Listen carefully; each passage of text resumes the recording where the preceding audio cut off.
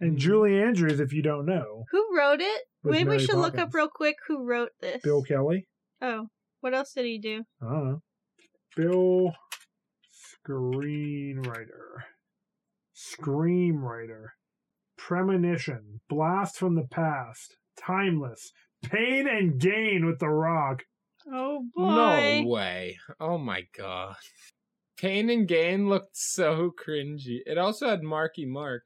Yeah. Disenchanted? What's that? Isn't that the Futurama-style show? Oh, my God! Don't look at it! What? What? 10 years after her happily ever after, Giselle questions her happiness, inadvertently turning the lives of those in the real world and Andalasia upside down in the process. They're working on pre-production for a sequel to Enchanted. Oh my God. No Not way. bad. It's called Disenchanted, and he's writing that one now. Holy shit. It might be in the same universe as Godmother, which is about to come out, because it really feels like the same universe. Okay. I am shook. Are we already doing a sequel when they're already making a sequel? I'm ready. All right.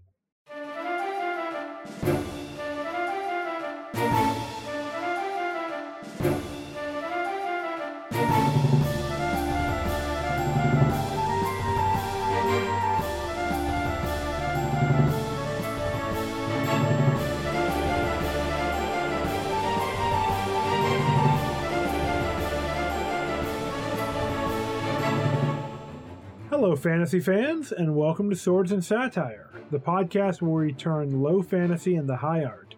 I'm your dungeon manager, Jamie Mokel, here with my co-hosts. I'm Chelsea Hollowell, an imp who whispers all the things you probably shouldn't do into your ear. That makes a lot of sense, but when you say it that way, though. Very cool. Diabolic. And I'm Jack Olander, a random New York citizen that drops pieces of technology into Andalasia. I'd just like to imagine what goes on over there. Oh man, I mean, we already know that thanks to Nancy, they've been introduced to wild, inhibition-defying sex. Imagine like when a cell phone ends up there. And we know that cell phones get reception there. Nancy says that her cell phone got really good reception in Andalasia. She broke hers because she was like ready to just go on her wild sexcapade across the land. But imagine if somebody else got a hold of a cell phone or like an iPod or, I don't know, a laptop. I guess you couldn't really charge them though. And would they be able to get information from our world? Is it because the portal is open? Well, yeah. I mean, it's just like pretty much a short trip from from a random well in Andalasia to a New York City sewer system. And we never got to figure out how that came to be. I mean, that means portal. that there's other portals around the world that go to like different parts of Andalasia. I don't even know. Is Andalasia a country? Is it the name of the world? Like, you know, there could be other nations that you go to. Maybe ones that are at war with Andalasia. Yeah, I kind of figured it was the name of their kingdom. Could be. It's true. Also, the portal to New York in Andalasia has a waterfall continually running into it. That water is going somewhere. To the sewer. Yeah. Because it goes into the New York sewer. Yeah. Does that mean the New York sewer water is magical? Oh, God. Don't drink it. Please That's don't why drink there's it. all those mythical crocodiles down there. What do you mean? Yes. What do you mean mythical? They're down there singing and dancing. And we're missing out up here like a bunch of idiots? Yeah. God. All those people in New York flushing alligators down the toilet. I mean, this explains why rats showed up at Robert's house when Giselle was like calling out to them, right? Because there's already a bit of magic in our world through the water system. Well, and also like rats in the sewers of New York and stuff. Okay. So she was calling sewer rats into his house. So everything in this world is infused with the barest minimum of magic. And that's how she's able to reach out to everything. Maybe. I mean, this is posing a lot of questions that I think might be the kind of stuff we're going to be talking about in a minute here. But before we actually completely go off the rails, why don't we get a little summary of Enchanted for those who haven't seen the movie since last week when we did our episode on it? Just a brief tidbit of a summary. Okay, here are some key takeaways from the film Enchanted. A realm called Andalasia exists, and there's a portal between that and New York, as we mentioned before. So that's one of your first key takeaways. And possibly other parts of the world. Another takeaway is that true love in this realm is a powerful force that has healing properties and can make wishes come true. And potentially devastating consequences for people who might not have their true love in the same realm of existence that they are from. Yeah, that's pretty fucked up. Yeah, another key takeaway is that maybe your true love isn't something that you have an attraction to somebody at first sight. Maybe it's something that you build up over time. Possibly. Sure enough. And if you don't remember some of the characters, Giselle is the main character. She's basically a forest druid. And a bard. Right. Maybe she's got a dual class there. There was also Edward, who is the Prince of Andalasia, and his evil stepmother, Queen Nerissa, who wanted to hold on to her throne at all costs. She can transform into a dragon. There was Nathaniel, who was like Nerissa's little spy, and Toady? Yeah, Toady. And he follows the prince around. Wannabe lover?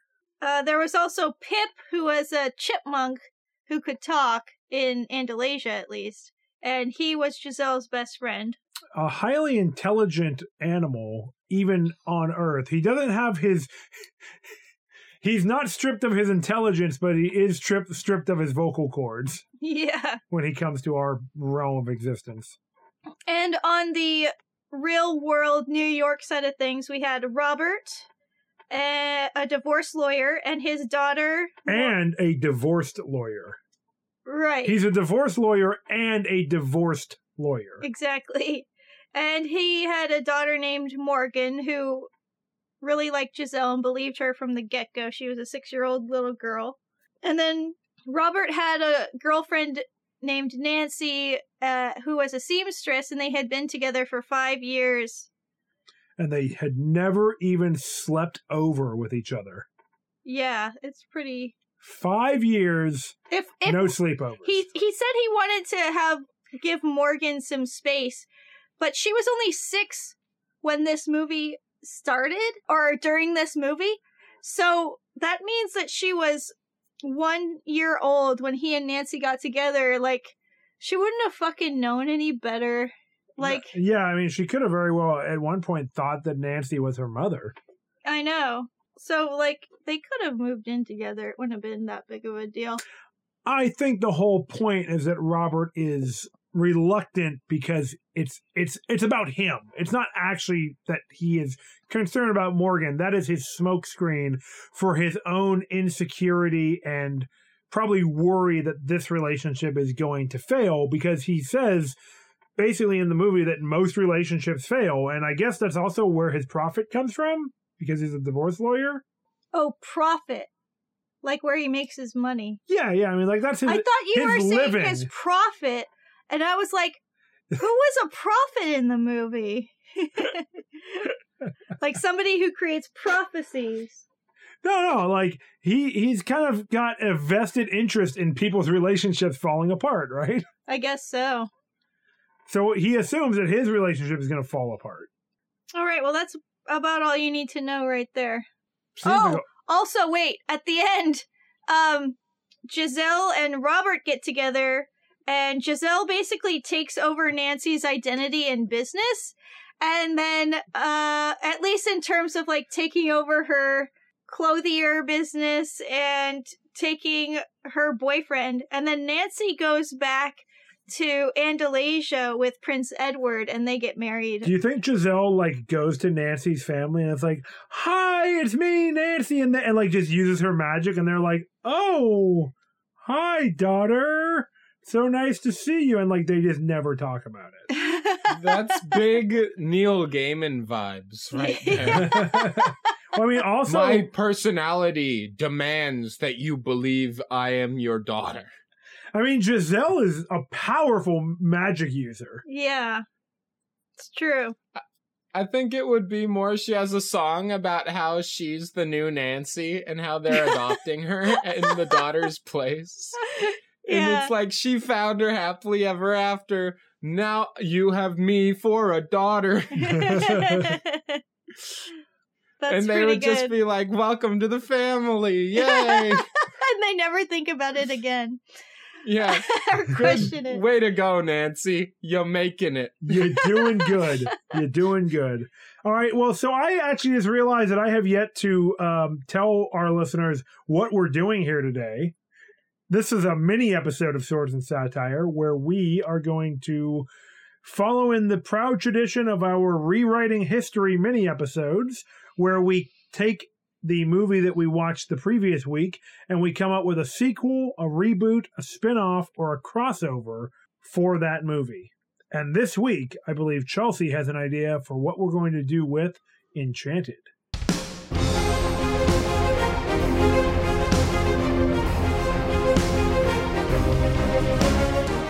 Thank you for that introduction to our episode about 10 minutes in. That's great.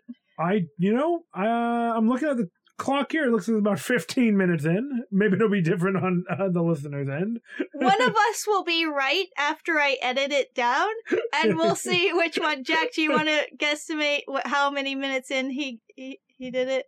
We're taking a page out of the Netflix series Evils book by putting our intro 12 and a half minutes into the episode. Fun fact that I thought that Evil was a Netflix show too. It is not. It's like a CBS show or something. Oh, would you look at that? Yeah, I really thought of the Netflix series. It had all of the like qualities of a Netflix series, like starring Mike Coulter, Yeah. Netflix Luke Cage. Yeah. Yes. Possibly one of, I was going to say possibly one of the best main characters from the Marvel Netflix shows, but man, I like a lot of them. So, guys, what do you think? Should we do the episode?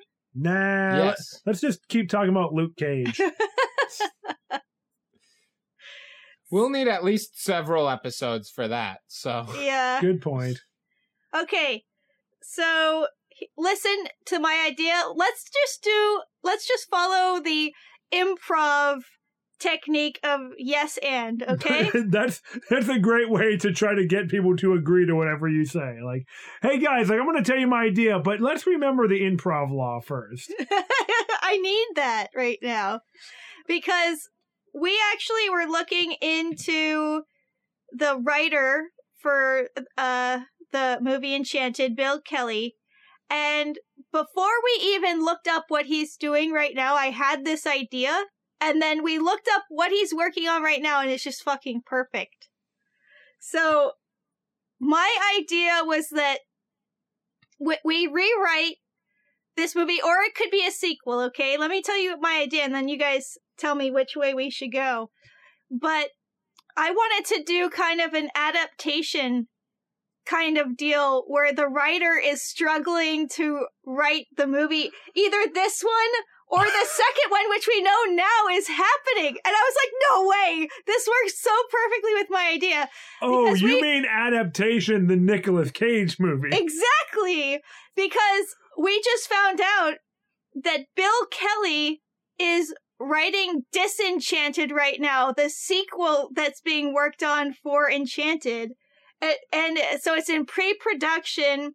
He's writing the script for the movie Disenchanted, which covers what is happening to Giselle 10 years in the future after the movie Enchanted has taken place.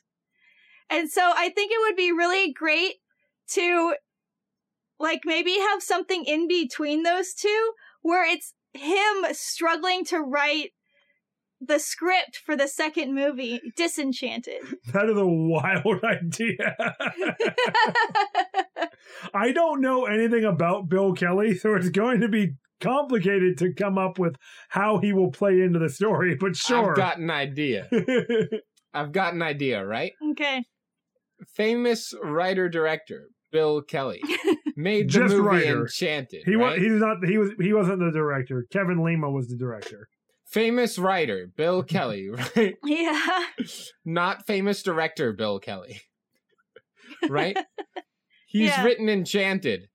And after he's done so, he's like, all right, I've got this idea in my head for a sequel where, like, you know, things aren't going exactly according to plan for the princess, right? But the thing is, the second he writes and releases the movie script, he starts seeing the world as a magical, wonderful place. Like the movie has cursed him with whimsy. Yeah, but what if that happens somehow partway through him writing the script? And that's like how he copes with this writer's block and everything. Well, now hold on, because when you started saying this, I got an interesting flash or idea. Because Adaptation is a movie about Charlie Kaufman trying to write an adaptation of a nonfiction book. Yeah. And then I was like, well, how does that work with Enchanted? I know how that works with Enchanted because we've talked about this on our show before about how Robert E. Howard wrote Conan and said that Conan would come to him at night and tell him these stories. Yeah. So you're saying Giselle comes Yes. to Bill Kelly in his dreams and sings to him? So we've got kind of a we've got kind of an adaptation meets Roger Rabbit, like real world and then animated world crossover with the adaptation thing. Kind of as I don't know which part is the hamburger and which part is the bun that keeps it all together. I don't know if the adaptation is the hamburger and Who Framed Roger Rabbit is the bun that holds the idea together or vice versa, but I think we can figure it out. Yeah, we can suss that out as we talk about it. Oh man, this is a wild idea, guys. So, yeah, Giselle could meet him in his dream after he's like struggling with this writer's block. So what is the catalyst for her suddenly coming into his dreams, though? Maybe he gets an idea from a dream. I mean, well, okay, we know that New York and Andalasia are connected on a physical level. Maybe they're connected on a spiritual level too. And like, they're just somehow they're both sleeping at the same time in like the place that is the equivalent of where Giselle's treehouse is in Andalasia and the mirror version of that on Earth. And, you know, New York was really almost a character in the movie itself. That's how you know that he lives there. Yeah. So it could be that, like, he writes one line, right? He's able to get one line out, and then he falls asleep, and he's like, he can't, like, write anything else the whole day, and he's, like, torturing himself, but he finally falls asleep at his computer or laptop. And that's when he has the first dream. I need to clarify before we keep going. Is he writing the original movie or the sequel? Because it seems like he would be writing the original movie if he's never... Unless he, like, made up Giselle and then found out that she was real. Like, he was getting the dreams. That's how he wrote the first movie. And then he gets the writer's block for the second movie and finds out that all of these dreams that led to him writing the first movie were actually a real person's life in this other world. No, I do think I want it to be the second movie that he's trying to write and having trouble with, because it's been over 10 years in real life. Well, yeah, so then the version I just said is what it would have to be. That he, like, got these dreams that inspired the first movie, and then he didn't realize that he was writing about a real person's life. And then as he's writing the second movie, that's when he actually is able to make the connection and meet Giselle and, like, learn her new stories. Like, he even thinks that he might see her at a local cafe or something while he's writing about it.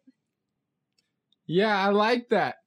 No, I like that. And then he's going around, he starts hearing music. He's like, wait a minute, isn't that? And then he he kind of listens harder and it's not. And he's like, oh, what's going on here? I like that. Yeah.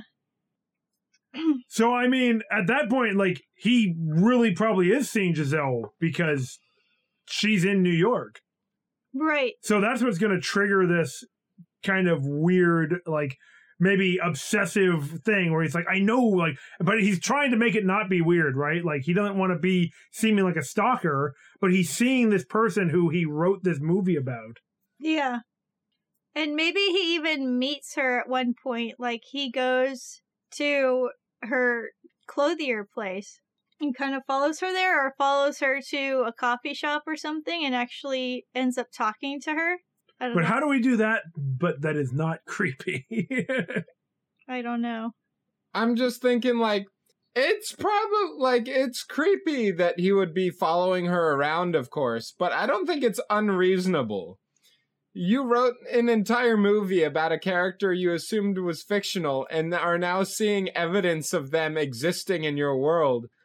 Like, it's no surprise he would follow that person if he believed that it was true. Okay, what if he observes one of her random song and dance numbers in the street somewhere? He's like through a window and he's like looking out and he sees this like totally spontaneous dance routine just show up. It's like bigger than a flash mob. It's more coordinated. He's like, that's crazy. This is what my movie was about. And it happens to him right after he's finished writing a really similar scene. Oh, like he's writing the lyrics to the song and then he hears that those are it. Oh, that, yeah, And that he would, hears it. okay. So then he's got, I think he's got then a justifiable reason to be like, in a non-creepy way, to be like, okay, something's going on here. And then he's going to have to, at some point, prove it to Giselle. Now, is Giselle, when they finally meet, is she going to deny being an Andalasian? Or is she just going to be like right out, like, oh, yeah, totally, I'm from this magical realm and I moved here? She was always like that from before. Just open and earnest. Yeah. I mean, she spent 10 years in New York City. And she's a little disillusioned by this point. And a maybe little Disenchanted, which is the name of the sequel that is actually being made. Yeah, I think that maybe she would try to hide it and try to... Robert's probably like helped her realize like you can't be so open, but maybe it's a tough she call. might have realized by this point that you can't talk openly about what most people will think is like a fictional place. But then again, she's got the powerful magic and people just like inherently want to believe her. But do you think that she can use her magic now? It's been 10 years. That's a good question. I mean, we didn't see anything in the original movie to think that her powers were diminishing, but I guess it takes place over a pretty short amount of time. Yeah, it's like a week or two. But then again, if she's still able to like create spontaneous song and dance numbers, then yeah, her magic is still as powerful as ever. Maybe she just doesn't rely on it as much anymore. Or she does. But I guess then, our star of our show, Bill Kelly, would know who it was. Is it too on the nose to get Nick Cage to play Bill Kelly in this? No, absolutely not. That would be amazing. Okay. I mean, we saw like recently that Jeff Bridges is kind of reprising versions of his roles. So I guess it kind of works. Yeah. I mean, and we know Nick Cage would probably be super into this. Mm-hmm. I don't know if he's done a Who Framed Roger Rabbit style animation live action movie yet, so. I'm not sure either. But you guys, you realize that this is kind of like the opposite also of Stranger Than Fiction, where a writer writes about a fictional character and they end up being a real person. And the writer has an effect on what happens in their life in that movie. Does that movie also take place in New York? Yeah. Is New York actually magical? Maybe. So, in this movie, Bill Kelly is either a medium that can connect to individuals from Andalasia. Yeah. Or he's like some sort of guardian angel figure that can influence Giselle through his art. Right. I like the kind of leaning into the like ancient Greek concept of the muse. Like he's got this ability to like connect with entities that help bring out creative forces. I like that. Like you're having the stories told to you or seeing them through your dreams or visions. I mean, again, like wanting to connect to that Robert E. Howard Conan story about how Conan would come to him and tell him the stories. I think that I would like to see Bill realize that he's influencing Giselle's life and that he has control over what happens to her through what he writes. Oh boy, I don't know if I like where this is going. And, or at least to some extent, like not complete control, but like he can just maybe push things in a certain direction or encourage certain things to happen, we'll say. But then I think he should come clean to Giselle and try to convince her that that's what's happening. Yeah, I think it would be great if he was kind of observing from afar and kind of like keeping his distance and putting sway into kind of the way things are going and recording what she's doing to kind of help influence his production, right? Yeah.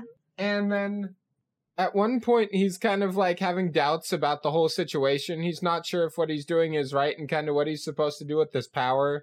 He's writing on like a laptop outside some cafe in New York, kind of going through a little bit of a crisis, unsure of what to do. And then someone like spills their drink right next to him and like their food, and kind of like a meet cute, right? And Bill starts helping him pick it up. And who is it but Robert, right? Nice. Just by coincidence. Yeah. And he's always had control over Giselle, somewhat influence over Giselle, right? Yeah. Yeah, but not Robert, who's from our world. And Robert is like way more relaxed than he was. He has maybe like some cool glasses, a soul patch, to show he's cutting loose or something. Oh boy.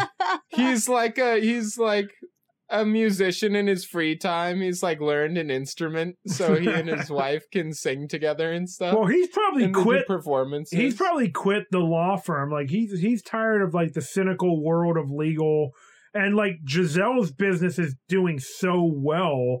He can probably just kind of like, start a band and just like do gigs. No, I think he should become a civil liberties lawyer, like work for the ACLU. Does he really seem like the kind of guy who would go in that direction? Maybe with That would Giselle's be influence. Yeah, he becomes like a lawyer using his skills to help people and kind of make the world better. Yeah. And then you could have a scene in court where he takes a page out of Giselle's book. He's like, I've run out of defense for my claim, my cause, right? It's my plan is sunk in the water, but Giselle wouldn't give up.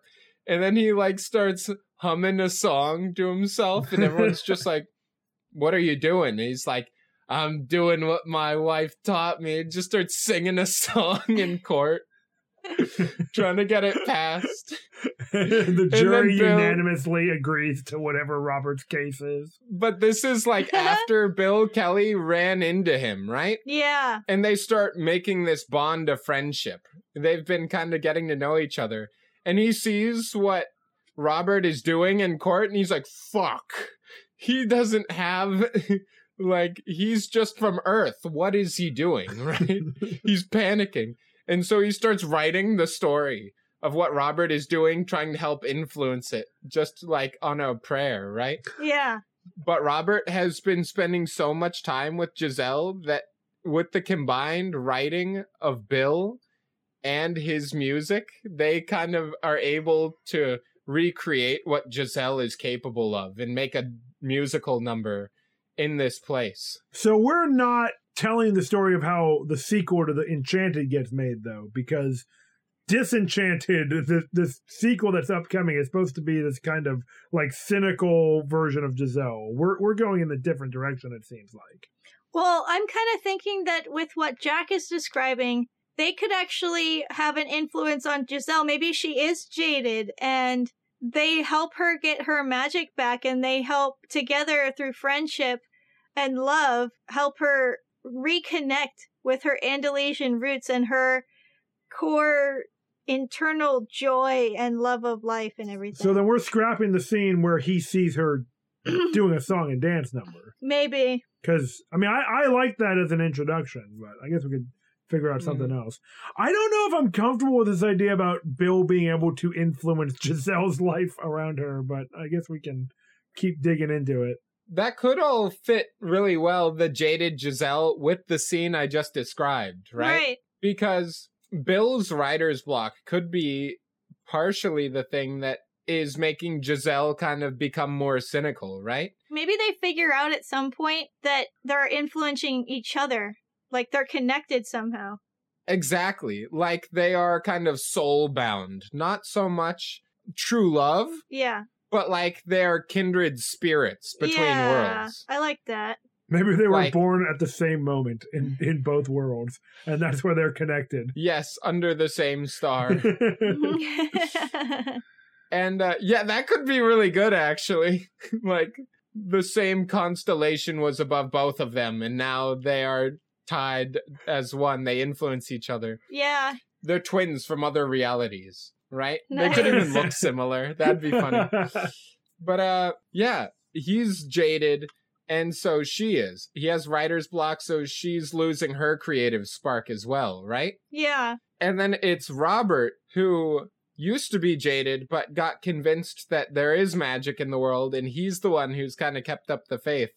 And he believes in friendship, he believes in this music connection between people still. And it's when he's in court standing up for this good thing, he's like, this is the last-ditch effort I've got. My career is sunk if I don't get this bill through. I'm out of options. I gotta try and do what Giselle would have done. Yeah. Right?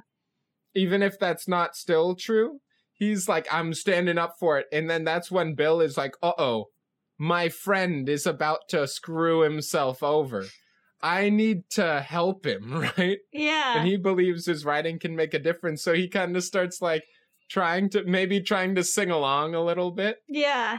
Well, he's like rapidly trying to write the song, right? To like send it to Robert. Oh yeah, he's writing the lyrics so Robert can get him out. It's this really tense where he's like having to erase lines, and then Robert's singing and then like saying the wrong thing, and people were like, what? And then he's like, but I actually mean this. And then everyone's like, oh yeah.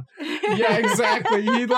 He accidentally like says a word, misspells a word, and it just becomes nonsense. And then the next line, he turns that into like a fun word that people repeat throughout the song. That's so good. Yeah. And I then love Giselle like jaded, kind of like wondering if she should like get a more serious job, considering shutting down her sewing business or something, sad. Kind of just like sees on the radio the case. She's like, I'm too busy to watch your case, honey. I got a lot of stuff at work, something like that. Yeah. But at the last moment, she turns it on and she sees Robert and Bill doing this like performance, or she sees them, doing their performance, and she's like, oh my God, they're doing it. They're leading a musical number. I thought that was a nonsense, but they're doing it without me. And then so this magic must still exist in the world. Exactly. And we remember in the first movie where they're singing That's How You Know, right? Yeah. And Robert isn't singing along. He's not really participating because he's too grounded in this world. He doesn't believe in the magic of music and Andalasia. He's not letting himself be thrown into it. And that's why she's losing her magic as well. She's starting to become rooted in our reality and kind of relying on that less and less. So it's kind of like the inversion of the first movie where when Robert is singing in the court, that's the first song of the movie, and it's some way into it, maybe 20 minutes in or something. I mean, this sounds like it might be like almost the ending point that gives Giselle her like confidence in the magic of our world. I imagine that there could be a lot more happening after this, and you'd have to have a progression of Giselle kind of regaining her faith through the power of friendship and stuff. But what I was going to say is that it could be like the inversion of the other movie where you have the music that starts partway in the first one, there's no musical aspects. And then when Robert does it after that, you have more musical numbers. You're Because- saying in the first movie there's musical numbers in the beginning, and then about halfway through there's no more beyond. Yeah, exactly. And so this way it's like the magic is starting to come back, and you can see it like as an audience through the way the movie changes. You know, since this movie is full of magical whimsy, in the court scene, I mentioned that he's been learning to play an instrument. I so want him to, like, press down on the bottom of his briefcase like there's a false bottom in his lawyer briefcase, Hell and yeah. there's a saxophone underneath. Oh my god. It just plays like a solo in the middle of the song. That kind of works with like the theme of the movie, I guess. Maybe he's got And somehow through all of this, the judge allows it and he doesn't stop Well, him. Giselle's magical power can take over an entire crowd of people in Central Park, New York, and de-cynical New Yorkers like Yes! into song and dance. So. And the song could use the judge, like, getting fed up and objecting, hitting the, desk Gavel. with his gavel as, like, the beat to the Yeah. song. Hell yeah. dun, like, dun, dun, We gotta dun, stand dun, for their dun, rights. dun, Dun, dun, dun, dun. dun, dun, Yeah. dun. Order in the court. Yeah, and then That's great. stuff like that. And he just incorporates it, and then the saxophone comes in. And then the judge just, like, tosses his gavel back and, like, takes off his clothing, and he's wearing, like, a colorful outfit underneath his robe. And he starts dancing. Yeah, exactly. I imagine like the other lawyer is gonna be like leaving the courtroom like, I can't believe this. Yeah, like, This is a travesty This is a of justice. And people are just like, no, it's a catchy tune. he gets, like, frustrated and rips one of his documents in half that ended up being important. And he's like, oh! And he's like, yay! We did it! That was an important piece of evidence he destroyed. Or, not evidence, but something. This is like a Phoenix Wright trial. Exactly. It's a lot like that. So Yeah. the first movie is about bringing love and romance into the real world. And the second one could have a theme of like bringing friendship and faith in oneself back into the world. Mm-hmm. I feel like we're leaning into a theme that I think is a good theme for 2020 and for all years, but like especially for more cynical times, which is that in spite of hardships, you can still kind of find things that make your life and your work meaningful and helpful to people. Yeah. Or that, like, if you've been disillusioned, you can get back that spark of hope and joy. Exactly. And, trying to be not, like, super bright-sidey or anything. No. But that, Mhm. like, there's a way through the help of your friends that you can work through your problems or figure out new solutions to things. Definitely. And in the first movie, there was a pretty clear cutoff we described where halfway through the film, the musicals stopped and it became more serious. Yeah, this could be the inverse of that, where Yeah. this is halfway through the movie and then it starts ramping back up more magical. And Morgan could have a song in it as well. Yeah, because Morgan would be 16 in this part of the story now. Yeah. Anyway, yeah, Morgan is a teenager. You're right. Yeah, she's kind of not really met Bill, but like Robert has talked about him to her and stuff like that, where they kind of have a talkative relationship where he's like, yeah, Giselle's been having a hard time at work, You can't be a princess all the time in a place like this, right? Sometimes you gotta kind of focus on things as they are, Yeah. But that doesn't mean that being a princess goes away, right? Stuff like that could be a conversation. It's He's a like, Giselle hereditary is still- title. Yeah. But like he's like, yeah, Giselle, she's been having it really hard and been focusing on other things, but she's still a princess, even if she's not realizing that at the moment, right? Yeah.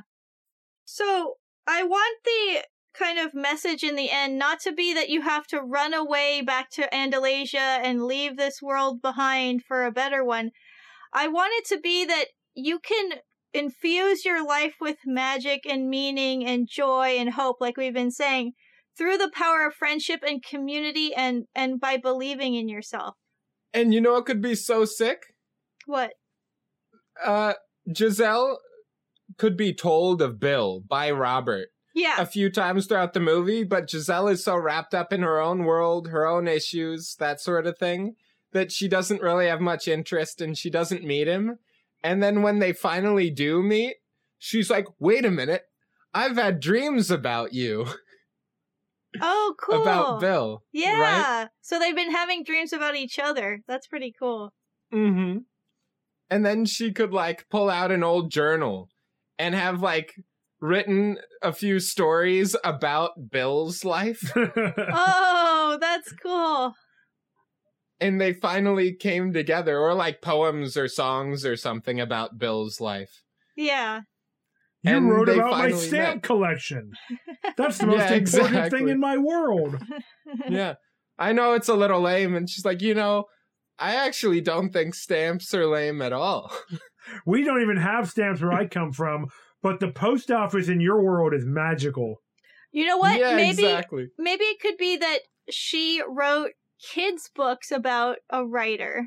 Oh. And it comes she realizes after meeting Bill that the character's name in her books could have been Bill. She's been telling, like, I guess Morgan's too old for this now. I was going to say she was telling Morgan bedtime stories about Bill. I guess so. earlier on we could have flashbacks where she's like telling her stories about like, and the magical writer told the story about the wonderful princess. Yeah. You made a good point, however, a little bit earlier when you were talking about how running to Andalasia to solve your problems isn't a solution. Yeah. That would be an interesting plot point in the film where she's kind of down in the mumps, right? Yeah.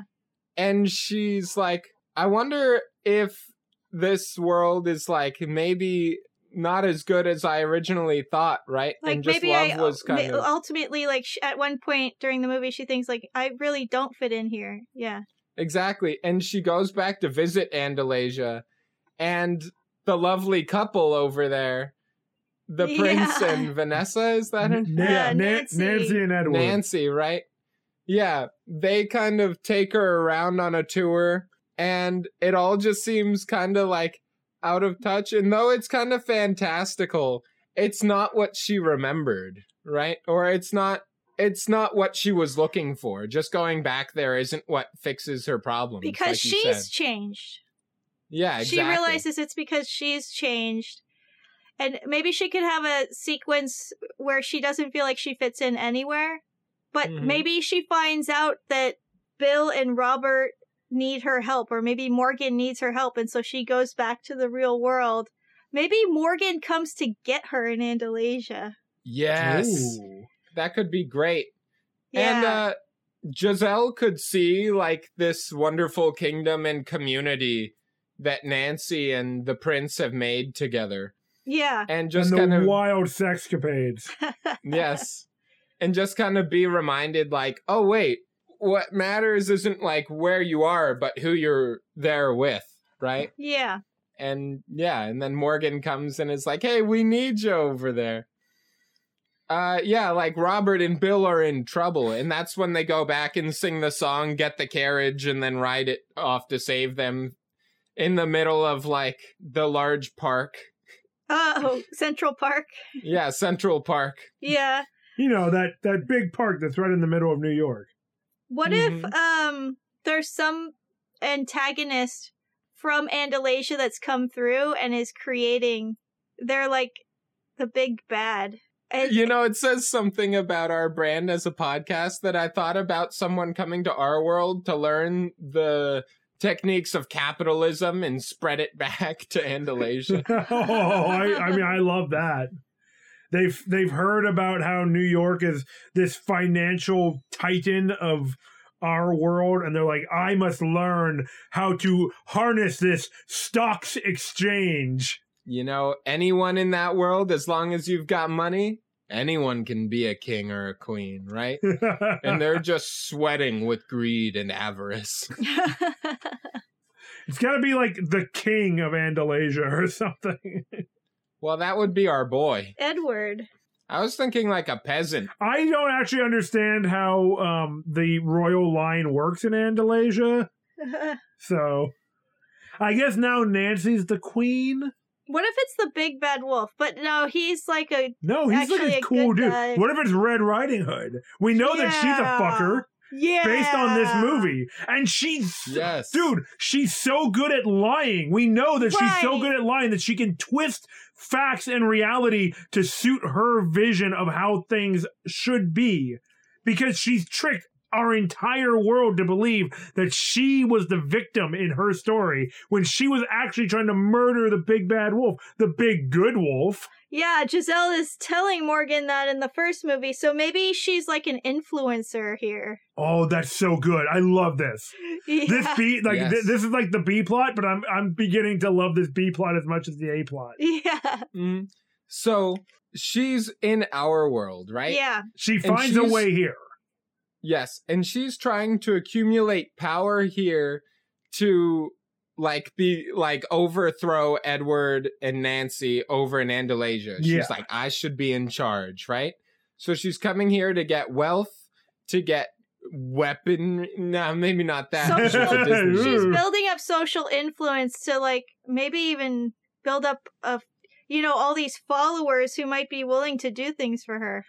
Exactly. What if she wants to try to create an interdimensional tourism agency where she will bring people from Earth to Andalasia, knowing how like blown away we would be at going to this insane, magical, and enchanted and animated world?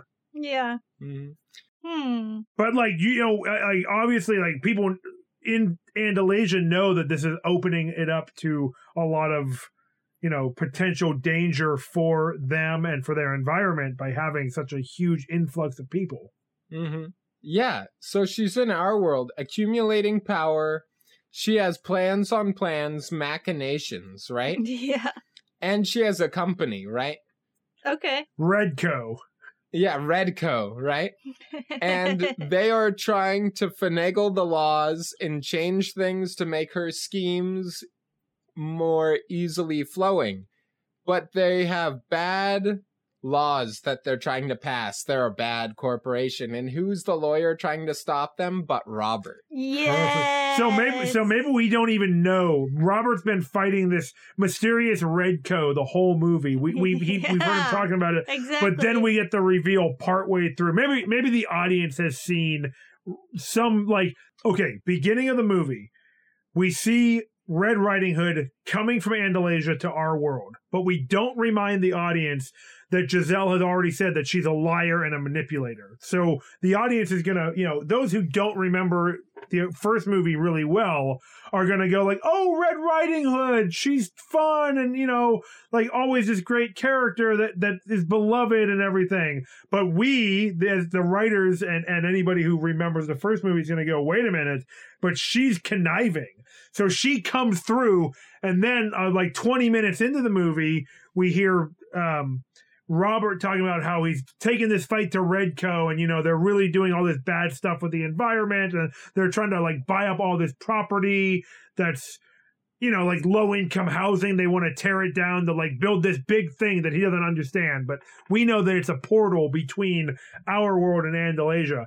Then at the hour mark, that's when we reveal that Red Riding Hood is the mastermind behind this whole thing. Yes.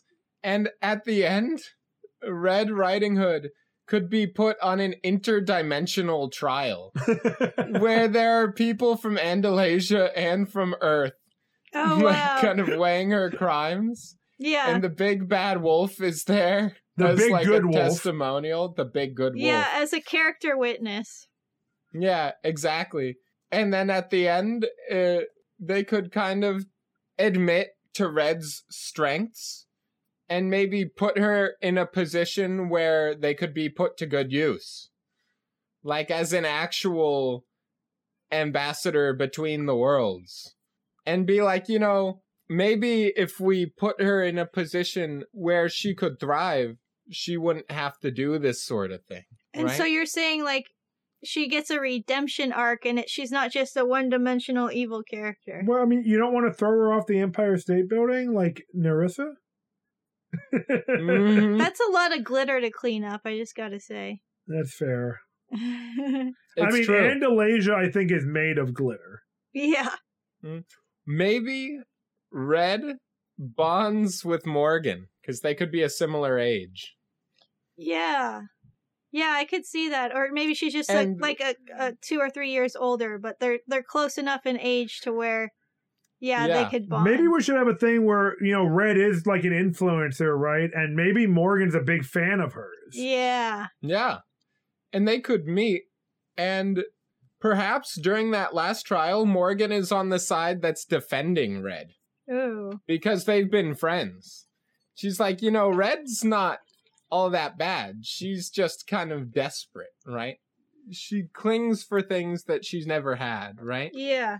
And she kind of plays toward people forgiving her and kind of seeing her for her better qualities. And she could be the link that brings Red into their community, right? Because the entire thing is about building community and connecting to the people around you.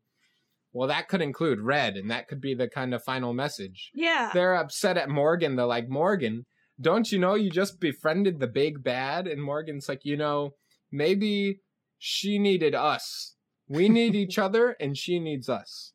And maybe she could say, like, putting people in to these little boxes actually just traps them into being one way or another, and maybe she's capable of more than being the big bad. She could say something like that. Yeah. And so it ends with her, like, apologizing to the wolf and to, like, everybody, and then they kind of do a dance number, and they're, like, dancing around in a circle, and, like, kind of halfway through the song or close to the end of the song, Red kind of joins hands with Giselle and, like, Bill. He's still in this movie. Yeah. We gotta get him He's still in. our perspective character. Yeah. And then she starts dancing with them. Kind of like the way Robert throws his hands up a little bit, and That's How You Know in the first movie. Yeah. Red finally decides to join in. That's cool.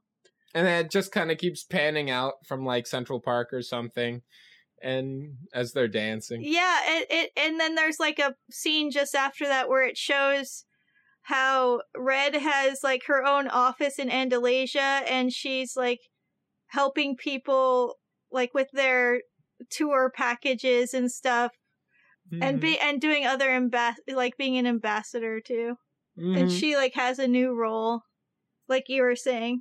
And at the end, underneath her red cloak, she has like a I Heart New York shirt on. Shart. Yeah. All right. Well, I think we've kind of nailed it with this. We've got a lot to work with here that we're going to have to build off of and refine. But I think the last thing we need now is a title and a tagline.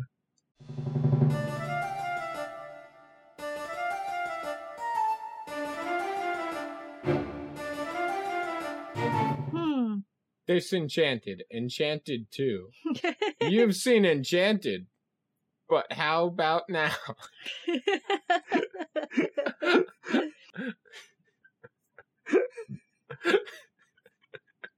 I'm sure Disney's lawyers are on their way right now. Enchantation. Adapchantment? Or Adapchanted? Reenchantment. Oh, I like that. Reenchantment is perfect. Okay. Yes, that's really good. Reenchanted. Reenchanted. Yeah, I love Reenchanted.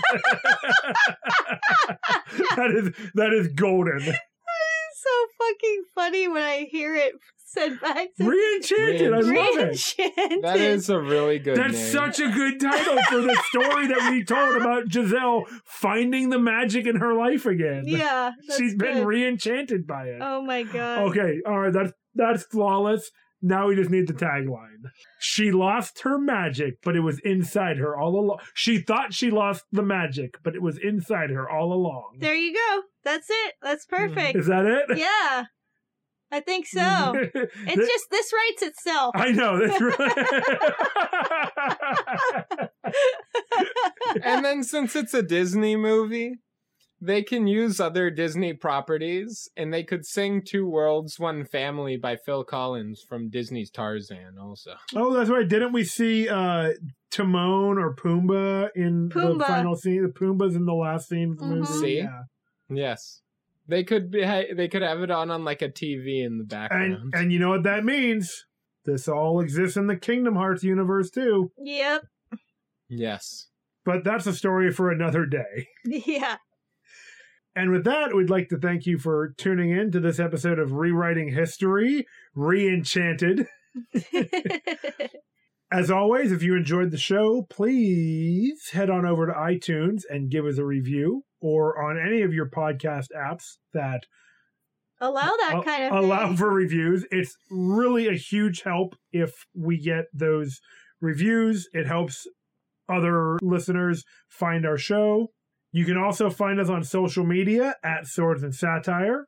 And if you have the desire and you're able to support us in another way, you can go over to Patreon, patreon.com/swordsandsatire, and support the show. A few bucks a month will get you bonus content, like special episodes and voting rights about the movies that we watch. That's right. Enchanted was a movie that our patrons voted on, and their voice was heard, and we covered the movie, as you probably know, because you're listening to this. And hopefully you listened to the last episode. Yep. And if you have any additional thoughts about the episode, you could direct message us on our social media pages. Or, if you feel so inclined, send us an email at swordsandsatire@gmail.com. And until next time, keep telling your stories.